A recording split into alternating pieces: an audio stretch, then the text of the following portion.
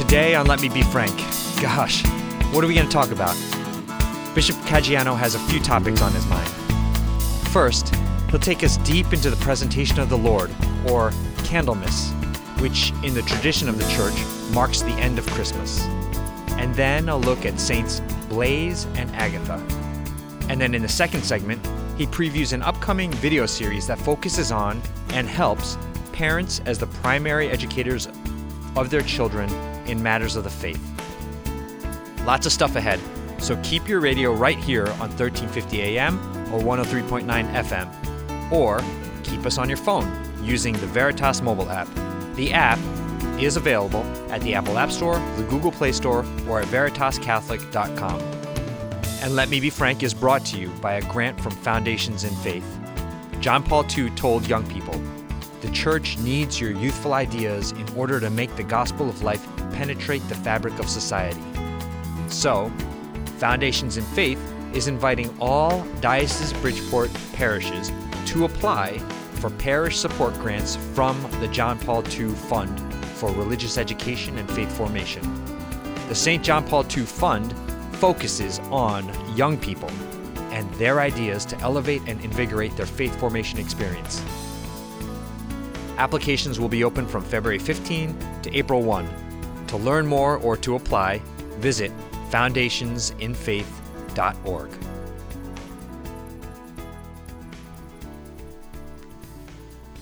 Okay, welcome back to Let Me Be Frank with Bishop Frank Caggiano on the Veritas Catholic Network.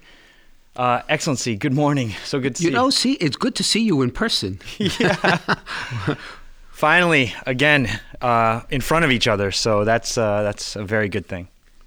And I'm a little excited because, actually maybe nervous is a little bit more of the word, because I'm following your lead today. Oh, I know.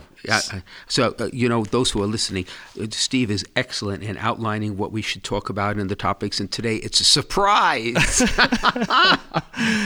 So, look, he's beginning to perspire already. It's great. I can see you in person. See all the sweat. No, but it's going to be excellent. So, where should we start, Excellency? Well, all right, so we're at the beginning of February, and in my mind, that's one of the pivot points. It's interesting. Even in the church, Lent can actually begin many times in the month of February. And in my mind, it's the natural transition from the holy days that we celebrate at Christmas Epiphany to now preparing ourselves for the Lenten journey. Now, this year, we're not going to have Ash Wednesday till the beginning of March. So it allows February to kind of shine on its own. And there are some great celebrations in the month of February, right? Yes. And I want to talk about three of them and that have particular relevance to me, right? So presentation, both as a man of faith and as a priest, was a feast that always I found beautiful and fascinating for the ritual attached to it, the theological significance, and the fact that it officially closed Christmas in the old calendar. Right. All right. Then St. Blaise with the blessing of throats, and St. Agatha, who follows a few days later. And for me, St. Agatha's has always a special part because it was my very first assignment as a priest was to the parish of St. Agatha in Brooklyn, in Sunset Park. So that's what I want to talk about, right? These feasts that in the rush to get into Lent, we sometimes forget in themselves are quite beautiful and instructive. Yes. Mm-hmm. So let's talk about the presentation that just happened. Right. So Steve, tell me, what's the thing that sticks out in your mind when we talk about the presentation? To me, it's Simeon and, Anna. Anna. Yes. Anna. And so how Simeon, how they both were promised that they would see the Messiah before they died. Correct. Right. So the presentation is 40 days after the celebration of Christmas, all right, because it fulfills the Old Testament requirement in the time of Jesus that a mother who gave birth needed to be purified, ritually purified, and that there was the need for an offering for every son born, particularly the firstborn son, in line with the the requirements in the Torah that go all the way back to the slaughter of the firstborn sons, right? Yes. Right, in the plague. Yes. The last plague of Pharaoh. So there is that need to offer the firstborn son to the Lord, and that's ultimately what happened in the presentation. Now, what's interesting is the connection with the Old Testament, right? So it's the liberation of God's people, right, from Egypt through the Red Sea into the Promised Land, led essentially by Moses until they actually crossed in, and then Joshua led the people into the actual Promised Land. And now this child appears in the temple, and he is the new Moses.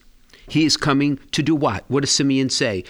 Every Compline, whoever prays night prayer in the church, says that, Lord, now let your servant go in peace. Your word has been fulfilled. My own eyes have seen the salvation which you have promised, right? A light to the Gentiles and the glory of your people Israel. Right? So there is this sense that the light has come, that the glory of that liberation is at hand in this little child. And you're right. God promised Simeon he would not see death until he actually saw the Savior. He actually held the Savior in his hands.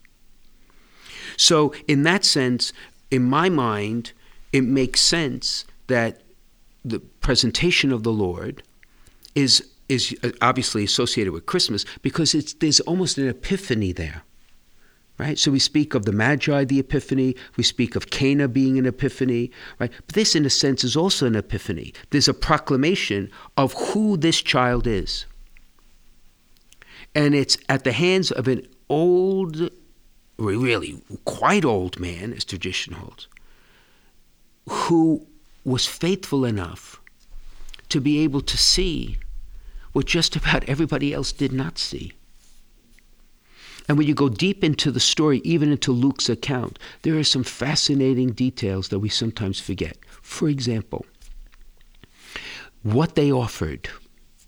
Right? Mary and Joseph offered the equivalent, right, of 2 turtle doves, 2 pigeons, because that was the offering of the poor. Right.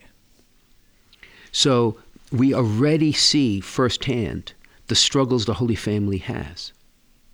And we sometimes forget that when we struggle in our own families.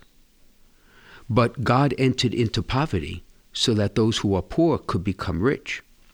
Right? The other thing that's fascinating in my mind is the connection that Mary has with the work of salvation, which is clear in the presentation. She is the virgin, sinless vessel for the incarnation. That's clear. Jesus would say later on in the Gospel of Luke, who is my mother and father? Right? Who are my brothers? Those who hear the word of God and do it. Well, that is Our Lady. So she's his mother twice, physically and spiritually. Right. But what does Simeon say?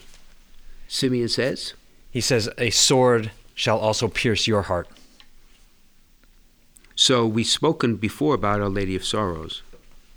But again, it reminds us that anyone who is going to bear witness to Christ will suffer for that. Yeah. Our Lady above all others. Yeah. Right? One of the interesting things also that comes out of the presentation, which again fascinates me because I'm fascinated by religious symbolism, right? Because symbols can speak in ways words cannot speak. We call it Candlemas Day. Mm-hmm. Right? And this, again, it comes from the words of Simeon, that you are a light to the Gentiles, a light to the nations. But how do candles figure in our practice of faith? I mean, it's very prominent, starting with the candle, which is the Paschal candle. The Easter candle, right. The Paschal candle, which in the fire of Easter night we light as the one light that the darkness cannot extinguish. So, again, at the Easter Vigil, all the candles of church are lit from the one. Now, for us who are doing this now, for those who are listening, do we remember, do we recall when we come to church that the candles at altars, the candles at the high altars, the candles at the altars of reposition of the Blessed Sacrament, that they all flow from that one candle, that all that symbolism of the conquering of life over death, which happens on that altar in the representation in grace without blood of the death and resurrection of Jesus. Interesting, right? Yes. Right. And of course, now we sometimes use candles other than beeswax, because it should be 51% beeswax, but they are actually very expensive, and a lot of parishes are struggling.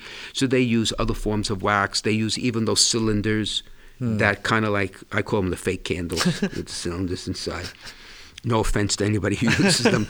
Right. But the norm is beeswax candles because of the connection to the light of Christ, which is revealed here. He is proclaimed, the first place in sacred scripture where he's proclaimed the light is here, out of the words of Simeon.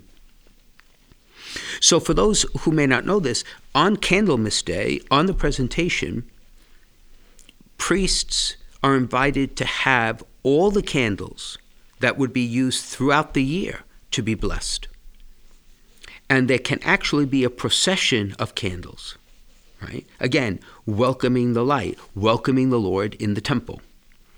Now, in many parishes, particularly in COVID, I'm not sure that was done. Right, yeah. But we please God next year, when we get back to more of a whatever normal is, we would be able to do that. So I think the Feast of the Presentation is so rich in so many different ways. Yeah. Right? Yeah, underappreciated a lot of times. Yeah. And then when you say February 2nd in the United States, what do people think of? Groundhog Day. Exactly. But interesting. What does the groundhog, whatever his name is, I forget now. Yeah. What is he supposed to do or not do? He looks for his shadow. Okay, and if he has a shadow, what happens? I can't remember. One of them is 6 more weeks of winter. I think if he sees his shadow. Okay. If he sees his shadow, it's 6 weeks of winter. If he doesn't see a shadow, then there's an early spring. But don't you think it's interesting that it's the light that creates the shadow? Right. And there is some literature that says that whole ritual comes from Germany, that is associated in a vague way with Candlemas Day. Interesting. And now it's been secularized with that famous groundhog. I forget where he is, in Pennsylvania. Punxsutawney. Yeah, that's it. Yeah, wherever he lives. Right. So, I think it's one of the more beautiful feasts we have, and one that many Catholics perhaps don't necessarily have the opportunity to celebrate. I would encourage them next year to do so. Yeah. Beautiful. Yeah. It's beautiful.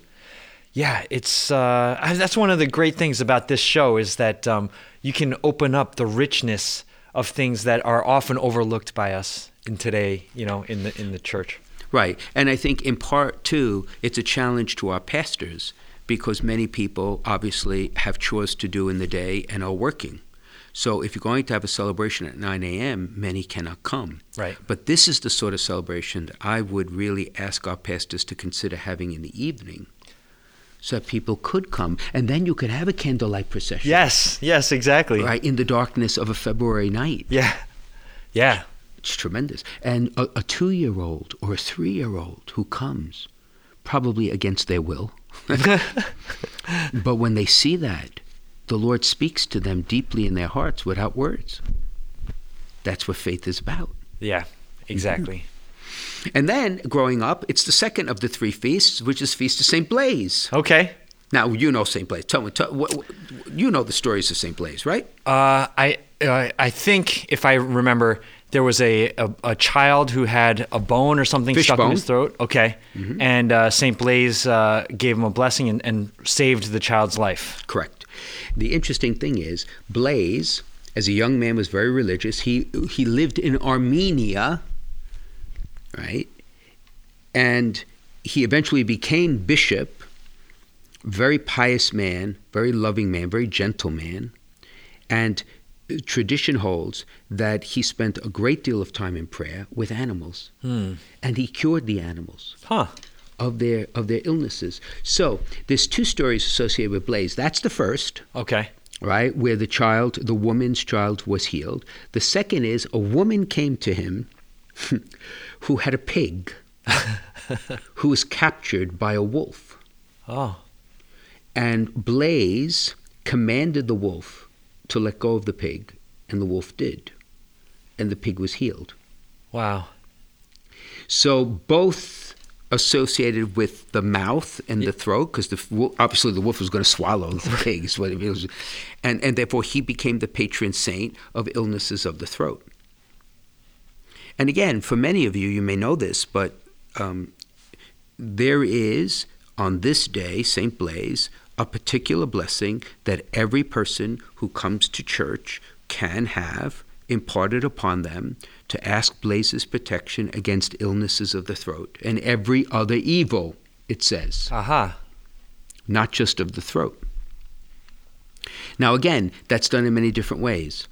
It could be done individually by a priest, a deacon, or even a layperson if the crowds are large enough. Okay. And it could be done as an assembly, a general prayer.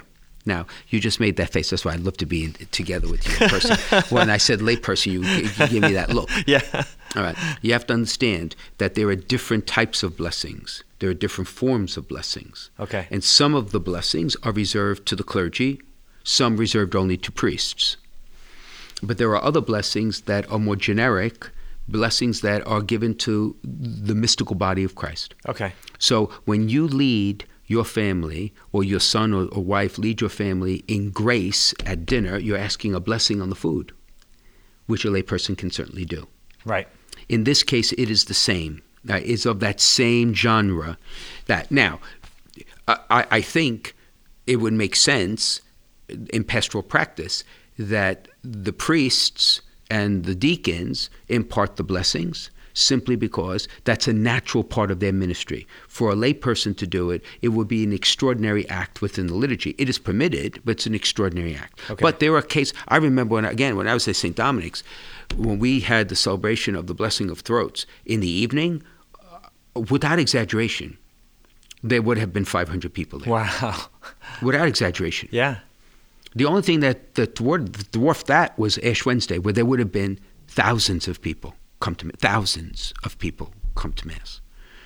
So the sacramentals, the blessing. So in those cases, even I used lay because we just could not do it. They'd be there for hours. But the point is, the sacramentals that's associated with Blaise speak powerfully to the heart. So then, if you had your throat blessed, allow me to ask, how do you use your throat to give glory to God? So do your words and mine give glory to God or glory to someone or something else? And the evils that we speak of are not just the physical evils. They are also the sins we commit, the moral evils that are committed by the throat and mouth that we have to be watchful of. We ask St. Blaise for his help. Yeah. Right? Yes. And then, of course, there's St. Agatha, who's celebrated on the 5th of February. And St. Agatha, I knew nothing of St. Agatha until I went to the Church of St. Agatha I was newly ordained. And Agatha is, of course, an Italian saint. It's right there. She went up in my book. From Sicily, Catania.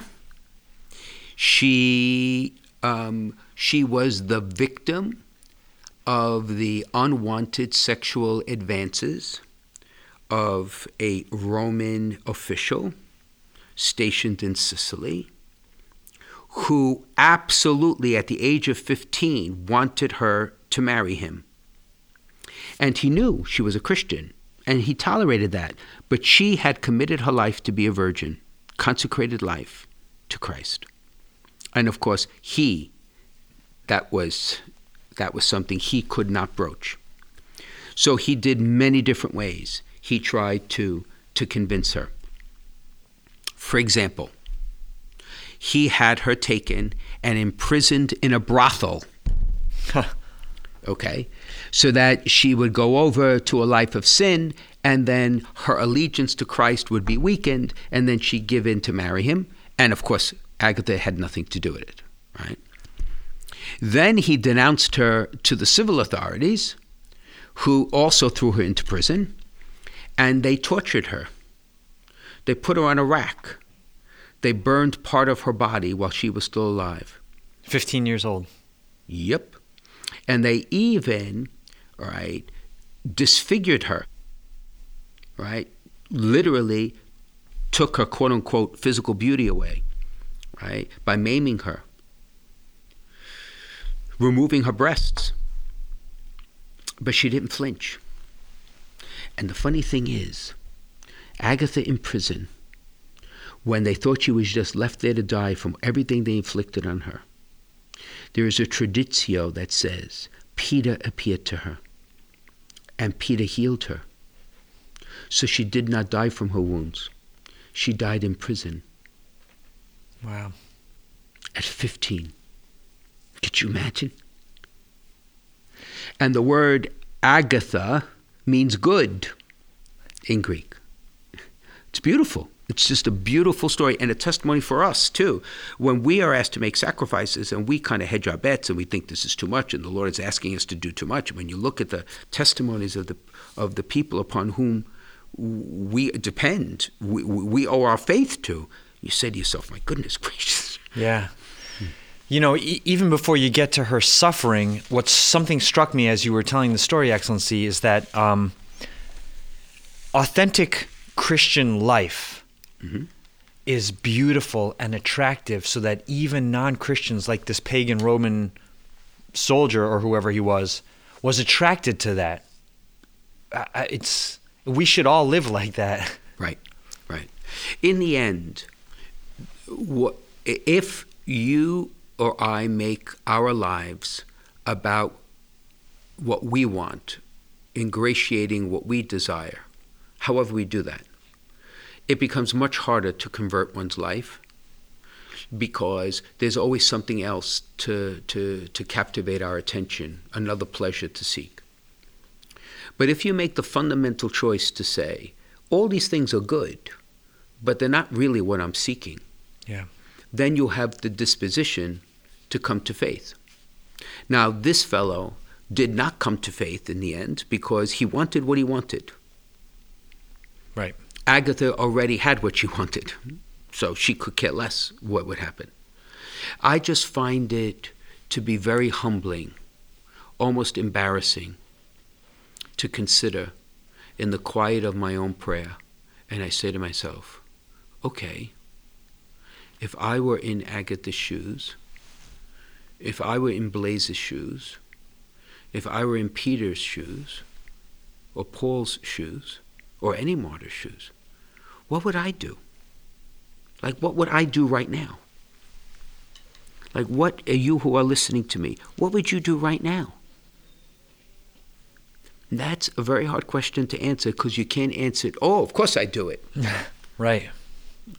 You can't answer it flippantly. You have to answer it brutally, honestly. And there are times when I say to myself, there's a lot of spiritual work I have to do still to be able to say, yes, I would do that. Yeah. So to commemorate the saints is always a spiritual exercise of great fruit, because not only do they teach us by their witness, but they actually offer us the challenges we need for that we could grow in holiness of faith. Yeah. Amen. Mm-hmm. Okay.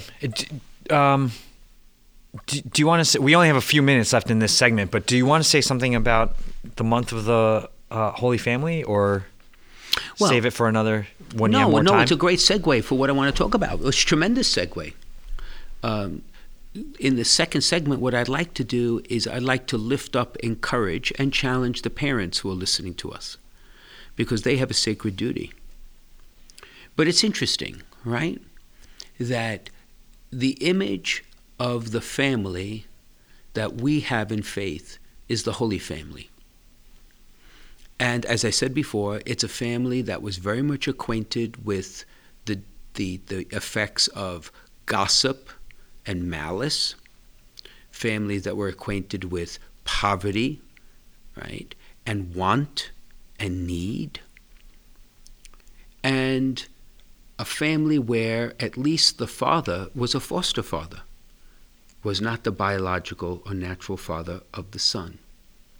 Now, the fact that the Son was revealed as the Son of God is a dynamic that none of us have in our families.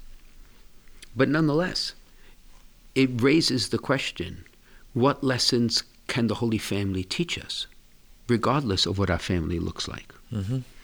And I'll offer one, and then I'm going to ask you to offer one, right? From the heart, because there's no right or wrong answer here. The lesson that I walk away from, and it may sound strange, is the value, dignity, and beauty of work. Because they each had their chores. They each had their duties and responsibilities. And they did it for love. They didn't do it for money. They did it for love. Yes. And we live in a world almost where work has become kind of like something you have to do. Right. Right, so that you could enjoy your life. Yeah. But the Holy Family, that was different. That was the workshop in Nazareth, right, was the home of Nazareth.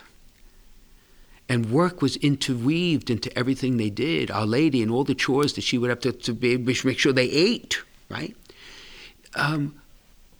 I think to myself, since it was the fabric of their life, then there was a joyful surrender to this way of showing a dignity of life and making a difference and effectively, concretely loving each other that I think in the modern world sometimes we forget.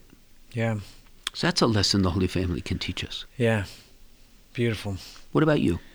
So I hate to follow that up because that was amazing, but I guess the thing that always resonates with me about the Holy Family is the role of Joseph. And I guess because I'm a dad. But you think about the Holy Family and you've got God as the son, and you've got Mary, the perfect human, the only perfect human ever created, and you got Joseph. And Joseph was amazing and powerful, but of the three, he's clearly the third. And still, it was his role to lead the family. And it was his role to lead the family in prayer, even, for example. And how do you do that when you're looking at Mary and you're looking at Jesus? But I'm sure he did it. And I guess that resonates with me because I can't go 2 days without feeling like I totally messed up. But I have to keep going and say, okay, I'm an idiot, but it's my job to do this. I don't know if that... Oh, no, I think, I say, well, first of all, I don't think you're an idiot. But I mean, you're a lovable idiot. I'll take that. But the truth is, we're all in that same camp. What you just said, I could say of myself, too. Yeah. It's the image of fatherhood. We call God Father. We forget that for many people, the father figure in their life was very troubling. Many people carry wounds. Right? And those wounds are hard to heal. But Joseph imaged fatherhood to Jesus in his human life. So imagine the responsibility he felt. Yeah. Right? But again, I think the task of being a good mother and father, this is a preview to the next part. Yes. Is to do ordinary things, right? And allow God to have extraordinary effects come out of it. Yeah. Okay. We'll get more into that in the next segment. So we're going to take a break. This is Let Me Be Frank, featuring Bishop Frank Caggiano on the Veritas Catholic Network. We will be right back. If you're concerned about your end-of-life plans, searching for a Catholic cemetery, or have loved ones who are buried in one of the 14 Catholic cemeteries throughout Fairfield County, now might be a good time to begin planning for yourself or for other family members. Call one of our family advisors at 203-742-1450 and select option 5 to leave a message, or visit www.ctcemeteries.org. Many people don't realize that they can be buried with their deceased loved ones, even if all of the family's in-ground plots have been taken. The Diocese of Bridgeport Catholic Cemeteries provides in-ground burials, as well as columbarium and mausoleum options. This makes it possible to unite your family together in the same cemetery, and it's an opportunity to build a bridge for your family back to the church. Talking about this issue is not easy, but pre-need planning makes your wishes clear, reduces cost, and helps your family avoid difficult decisions at a time of grief and loss. You can start your planning now by contacting one of our family advisors at 203-742-1450 and select option 5, or visit www.ctcemeteries.org. We can guide you through the options, regulations, and considerations to help you make the best decisions for your family. The number is 203-742-1450 and select option 5, or visit www.ctcemeteries.org. Welcome back to Let Me Be Frank on the Veritas Catholic Network with Bishop Frank Caggiano. So, Excellency, you're going to talk about the role of parents in the family as the educators of children. Right. Yeah. See, okay, we've spoken about this many times, and I just completed a series of videos that are going to be offered to the parents of our diocese. So this, my friends, is a sneak preview here today. Don't tell anyone of what those videos will speak of. Actually, the last one, which is the one that is the most practical, that I want to just open up and use every venue I have to kind of raise these questions because they're extremely important. The greatest vocation in the church, the most important vocation in the church, the most fundamental vocation in the church is Christian parenthood, father and mother. The clergy, particularly priests, are called fathers because there's that basic intuition. Fathers and mothers are the lifeline of grace. They are the fabric of faith. They are the foundation of the whole church. Simple as that. And you can speak to this authoritatively. I just speak to it from my own experience and my own observation. But being a parent in the modern world is getting more and more and more challenging because it seems as if many parents who want to be faithful as Christian parents are voices that can easily be drowned out by other voices in society. Yes. Right? Yes. So our task as a church is to lift parents up, encourage them, support them, help them, love them, walk with them. Because if they cannot do what the Lord asks of them, the church cannot do what the Lord asks of the church either in the long term. So we have spoken before about parents being witnesses, not necessarily first and foremost teachers. That they are not called to educate their children first. They are called to form their children in the life of Christ. And education is only a small part of that. So once again, you ask the question, how does a parent form their child, son or daughter, in the life of Christ, into the image of Christ? So I'm curious. I'll offer you some ideas. I want to hear your ideas, Steve, because from your own experience. And I think I'd invite our listeners to, send in their ideas as well, because this is a project in the making. Yeah. But let me begin by just simply asking this. I remember when I was a kid, young boy, and I would go to school, and classrooms were decorated, and I noticed it immediately, and it gave a rhythm to life, right? So it was the fall flowers stapled on the bulletin board, followed by the decorations of Halloween, right? The cornucopias of Thanksgiving, of course, Christmas and its decorations, and on and on and on. That in Catholic school where I went was also coupled with all of the things we did in faith.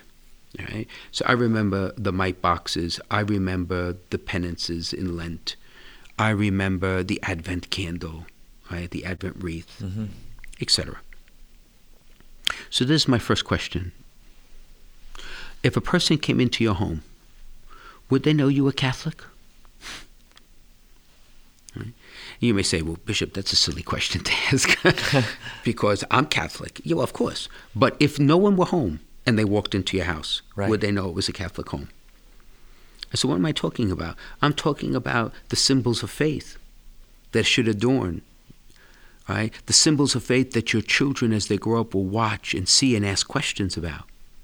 So we just spent 25 minutes talking about people of faith, the saints. Well, does your house have a prominent crucifix? Does your house have an image of Our Lady in a prominent place? Does it have the images of the saints, your patron saints, or the saints of your culture, right?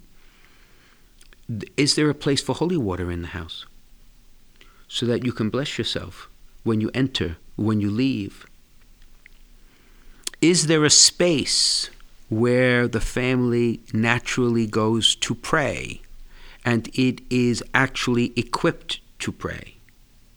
Now, some people are saying, okay, Bishop, you're getting into the ethereal here. Are you suggesting we have a prayer room? No, not necessarily. But I do think there has to be a place where the Bible is readily accessible, where you could just pick it up. Yeah. Right? Yep. Well, rosaries are just for the taking, because you don't have to search for them. Does that make sense? Total sense. Yeah. Hmm? So that's just the starting point. Yeah. In formation. Because you never know. There are rosaries, and a 5-year-old will pick them up and come over and say, Daddy, what is this? Then you say, I will tell you. Come and see. I will tell you. You see what I mean? That's Yeah. one. Yeah. Okay. The second is, when we talk about witnessing, remember what witnessing is. It is proclaiming in your words and illustrating by your actions what you believe in. And where we fail at times is that our words say something and our actions say something else. So there's 3 parts to witnessing: word, action, and integrity of life. That's a witness. Every Christian's called to do that. Parents need to do that as well, clearly, because our children see when our words don't match our actions, whether you were talking natural parents or spiritual parents, like a priest or a bishop. Right? So, what are you actually modeling in behavior? Let's start with the basic. We said before, to be a witness of faith is to help introduce your children to the life of God, who is already present to them. It's not to say we have to go to a special place to find God. What you say is, God is present here, and when we discover his presence, he will then lead us to that special place. And that special place is where the whole family of families gathers around the altar. Okay? But you can't lead to one without the other, right? There's no bridge. Yes. So how do you witness that in your life? It's prayer. So I've said before, the key duty for all parents is to pray with their children. Pray grace, pray at the end of the day, pray at the beginning of the day. 3 key moments. However, can you or I model prayer for a young person if you and I do not pray ourselves? And the truth is, and this is not for embarrassment, this is just the truth, that the church has not done a very good job for a very long time to teach people how to pray. We've done okay teaching prayers, but to teach prayers and to pray are not the same thing. Okay? So it is like having a car but knowing how to drive. So the prayers are vehicles by which you can enter into prayer, which is that relationship with God. So the challenge that parents have to really consider is, and not be embarrassed, but just simply say, well, do I pray? Do I know how to pray? Do I pray in a way that allows me to grow in my relationship? Or do I need help? Because the church can help. That's why we're here, is as adults to teach the different ways to pray. And many of them don't require any words at all. So let's say, for example, Steve, in your house, I'll put you on the spot. Yeah. You're in the midst of, you find whatever quiet corner you have to pray. And your son stumbles upon you. Pray. Forget the catechism class. Yeah. Right? Right. Yep. That has taught the lesson. Yeah. Yeah, as you were speaking, I couldn't help but think of the 12 apostles. And as good Jewish boys and men, they had prayed all their life. But when they saw Jesus praying, at some point they realized that's not what I'm doing. And they went to him and they said, Lord, teach us how to pray. Teach us how to do that, whatever that is. Exactly. Right.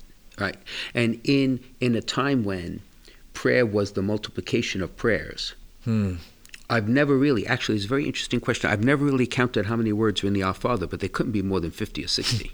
Right. That's it. Yeah.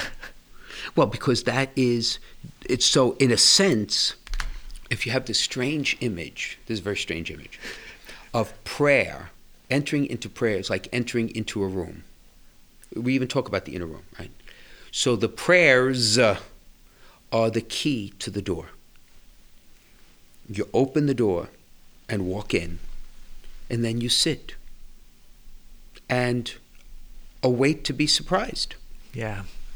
It's more of an intuition. It's more an act of the heart than the act of the mind to enter into prayer. Yeah. Right? A couple months ago, in the confirmation class that I was teaching of 13 eighth grade boys, and we were doing a session on prayer, and one of the boys said, I don't even know how to pray. Mm-hmm. And he said, how do I pray? And I said, well, that might be a good start. I told him, I said, Lord, I don't even know what to say right now, but what do you want me to say to you, and what do you want to say to me? Mm-hmm, mm-hmm, mm-hmm, mm-hmm. And prayer is a lifelong task. So when you first meet someone, you have to get acquainted. Yeah. So again, prayers are powerfully important in that. But even the rosary is really a meditation. The words are not as important as the rhythm of the prayer that allows you to enter into the mysteries. Then the mysteries speak to your heart. And that's Christ speaking to you. So again, for our parents. So now, everybody has a crazy, busy schedule, 1,000 things going on. So do the natural parents, our spiritual parents, do you make time every day, quality time, to spend it in prayer? Sometimes saying prayers. Mm-hmm. And this is a question clearly of quality over quantity. You will be distracted to no end when you start to do this. And I still fight those distractions. Unbelievable, every day. It's like Jacob struggling, right? It's just amazing because I know the day has 1,000 things going on, and I have to do this, I have to go say that, did I do this, did I print that?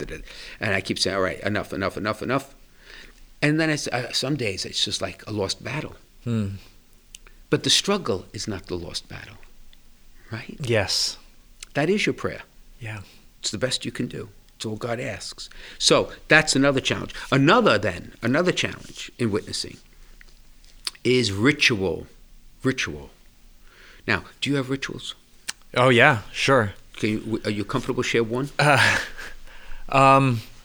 Well, so here's a silly, not silly, but simple one.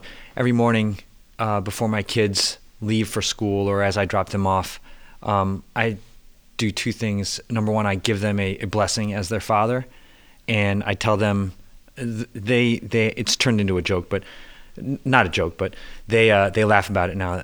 The last words I say to them: make good decisions today. So. Oh yeah, I can say, here it goes again. Yeah. But you see, you're imparting a blessing. That's a ritual. Now, your children are a bit older, right? But when you're 4 years old and your father does the sign of the cross on your forehead, it means a lot. Even the warmth of the hand, it speaks volumes. And remember, your hand is the surrogate for the hand of God. Because God gave you those children. They're His first. Sorry to say, they are. So the rituals, what are the rituals? You know, I have dear friends of mine who, when they offer grace, they all hold hands. It's a simple ritual. And the grace could be like, whoop, off to dinner. But the ritual does speak volumes. Yeah. Right? So again, I ask those who are listening. I ask myself. I know the answer to my own question on this is, what rituals did you have as little children that perhaps you have forgotten to pass on to your children? What rituals did your grandparents have? Right? Rituals that are rooted in the culture you came from, right? Or the neighborhood you grew up in. A lot of those rituals are tied to the seasons of the church, the seasons of nature, the rhythm of life. But they mean a lot. And in some sense, they're the anchors around which people can build their life of faith. So, in many ways, I would ask people to consider this. And the parents who are listening saying, okay, Bishop, but bottom line is we didn't have any. My parents didn't have any. My grandparents lived in Arizona. I have no idea. There aren't any. And my response back is, then decide to start them. Create them. Simple. Right? I think it's just tremendous. And something very simple. If you as a parent are uncomfortable doing what you're doing, blessing your children individually, then one beautiful ritual would be is to buy a little holy water font and hang it on the inside of your front door in the lintel. And just as our Jewish brothers and sisters, right, have the ritual of the blessing as they enter and leave a house, why not just ask your children to take a little holy water and once a day bless themselves as they leave? Yeah. Because then the next time you bring them to church and they do the same thing going into church, you see the connection. Yeah. Between the two spaces, home and their spiritual home. Yep. Right? Yep. I would also argue, Excellency, that even if you don't have Christian rituals in your house, you do have rituals.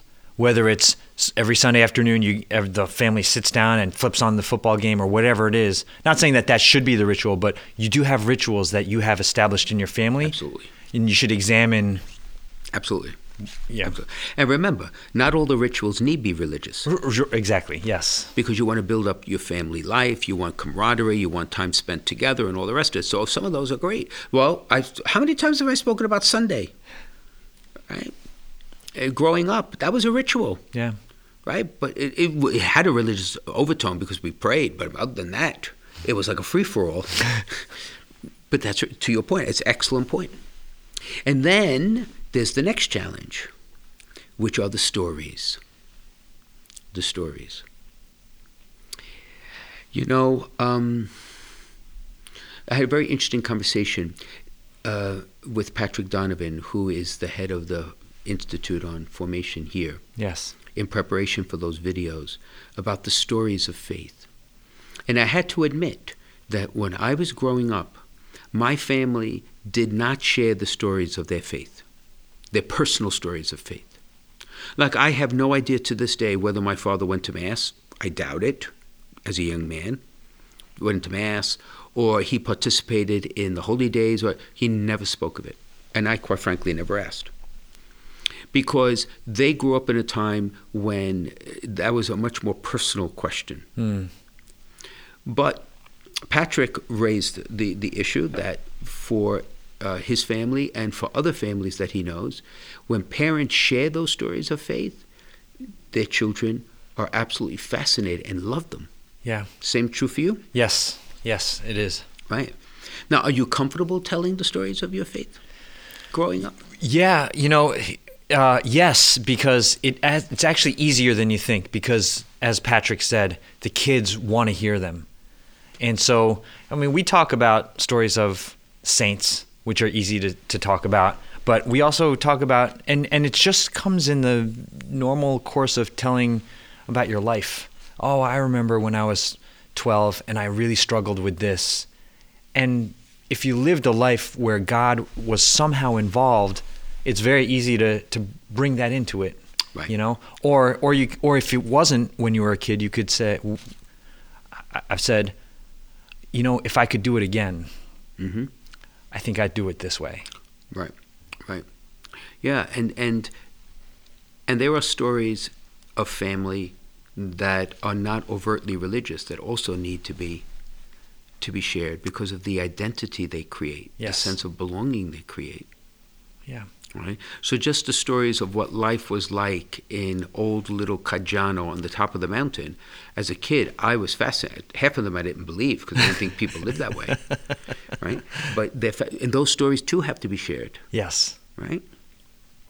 And then there is the one great challenge, and that is every parent in their sacred duty of forming their children need to bring their children to the feet of the Master.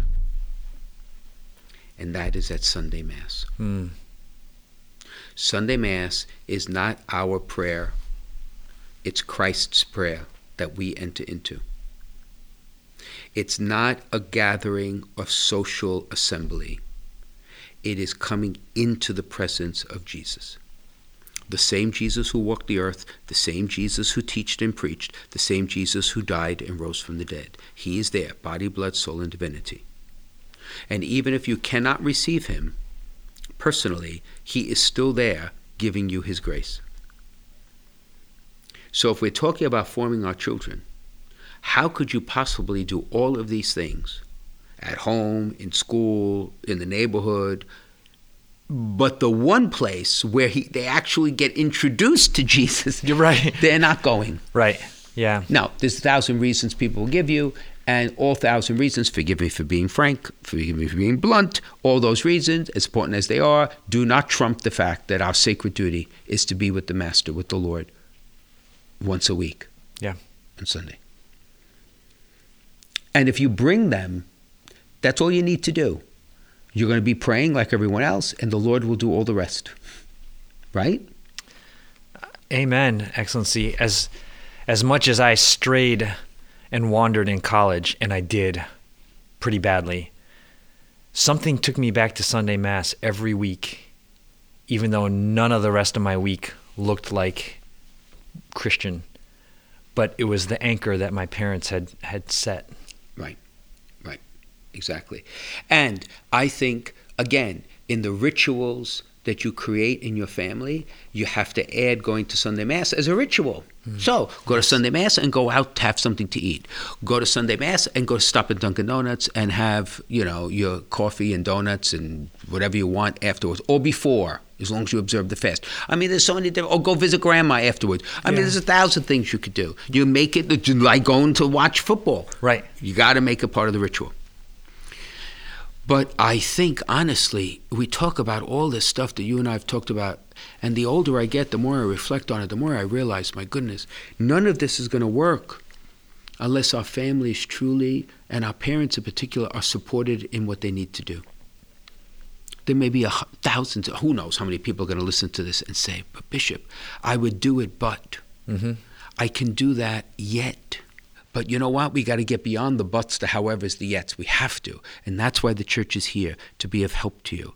That's why your pastors are there. They are your fathers, so that you can be mothers and fathers. That is why the people of God are here, to lift you up, to encourage you. Don't be afraid to ask. Don't be afraid to challenge. Don't be afraid to have your own personal needs met. Yeah. Right? Yes. Because nothing else we're going to do is going to matter for the long term if we don't lift up the family, and we can't lift up the family unless we love, honor, and accompany our fathers and mothers. Yeah. Yep. And it's certainly, I do this all the time. I look around at other families and I'm like, whoa, they have it all together. Boy, the Lees are in trouble. But we're all on a journey.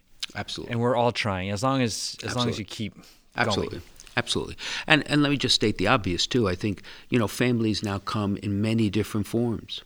The majority of young people, for example, in the metropolitan area, live in a family with only one parent. So therefore, a mother or a father has to really fulfill the duties that they are, and some of the duties that the missing parent. So it's even that much more difficult. All the more reason the church needs to step in and be of help. Yes. And again, I'm not a natural parent, but I would imagine that there could be many times where you feel absolutely overwhelmed. You tried to do the best for your children and they throw tantrums. They seem not to be grateful for the things that you do for them. Or you ask them for simple obedience and they rebel at the simplest things. And you say to yourself, well, what am I doing wrong? Like, well, I'm at your wit's end. What do you do? and maybe you don't know what to do, but somebody in the family of the church can help, right? Yeah. Yep. That's what we're about. If we don't get to that point, then we are not going to be able to achieve the fruit that the Lord wants of us in the modern world. And all of that is internal to the family that you said. That's not even to mention the tidal wave that is against us and everything we believe and all the values we're trying to instill. Right. Well, all of that tidal wave has, like a tsunami has a single point. That entire tidal wave is rooted in the simple decision, maybe conscious or not, that I am going to seek what I want when I want it, at whatever cost it takes, because I believe that is what will fulfill me. Yeah. And it won't. And the legacy of just hurt and woundedness that comes from that is just astonishing. Yeah. Yeah, we actually just talked about this last week with violence. Yeah. Okay. Gosh. Well, so the video series that you're doing then, is that a part of what we're going to offer to our parents in a few weeks, to parents in our schools, in our religious education programs? There's a few. Great. Yeah, and it's basically, this is the preview of everything that at least in one of them we spoke about, and it really is just an invitation to partner with parents and to help them. Amazing. We need it. Yeah. We need it. Yeah, Thank you. Doubt. Okay, so let's take one more break, and we'll come back with a listener question. This is Let Me Be Frank on the Veritas Catholic Network, and we'll be right back. Okay, welcome back to Let Me Be Frank on the Veritas Catholic Network with Bishop Frank Caggiano. Excellency, here is this week's question. It says, Bishop Caggiano, I like to attend daily Mass at a parish near where I work. However, in order to make it work on time, I have to leave after communion. So should I not receive communion if I cannot stay until the end of Mass? That's an excellent question. And it does raise a very important lesson that I think we all need to reflect on. And I've heard it in many different ways. I'm going to try to explain it this way. It is neither helpful nor fruitful to sacrifice the very good on the altar of the perfect. It would be perfect, if I could use that word, if you could stay and offer your spiritual offering and complete the Mass. But if you are unable to do so, it is still very good to go to Mass and receive the Lord. And you can make your spiritual offering in the quiet of your heart as you're walking to work. Because if that is all that you are capable of doing, that is all the Lord will ask of you. That is very different from those who choose not to stay for no good reason, right? To beat the rush. Right. So my advice to you would be at peace, receive the Lord, and as you leave church, make it your business to offer your spiritual thanks to the Lord as you are going to work.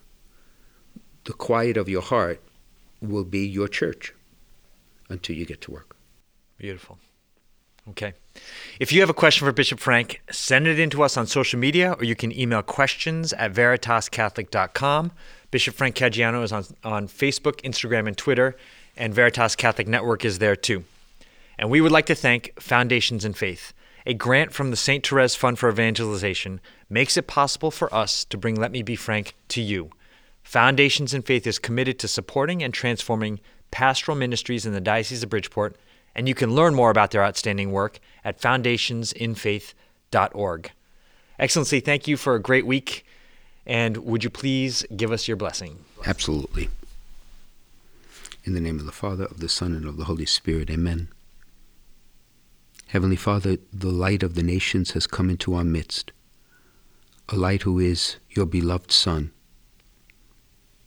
We ask that we be faithful to him as his missionary disciples, to bring the light of love, hope, and faith to every human heart. And I ask that you bless our listeners and bless all of us. In the name of the Father, and of the Son, and of the Holy Spirit. Amen. Okay, Steve, next week, same time, same place.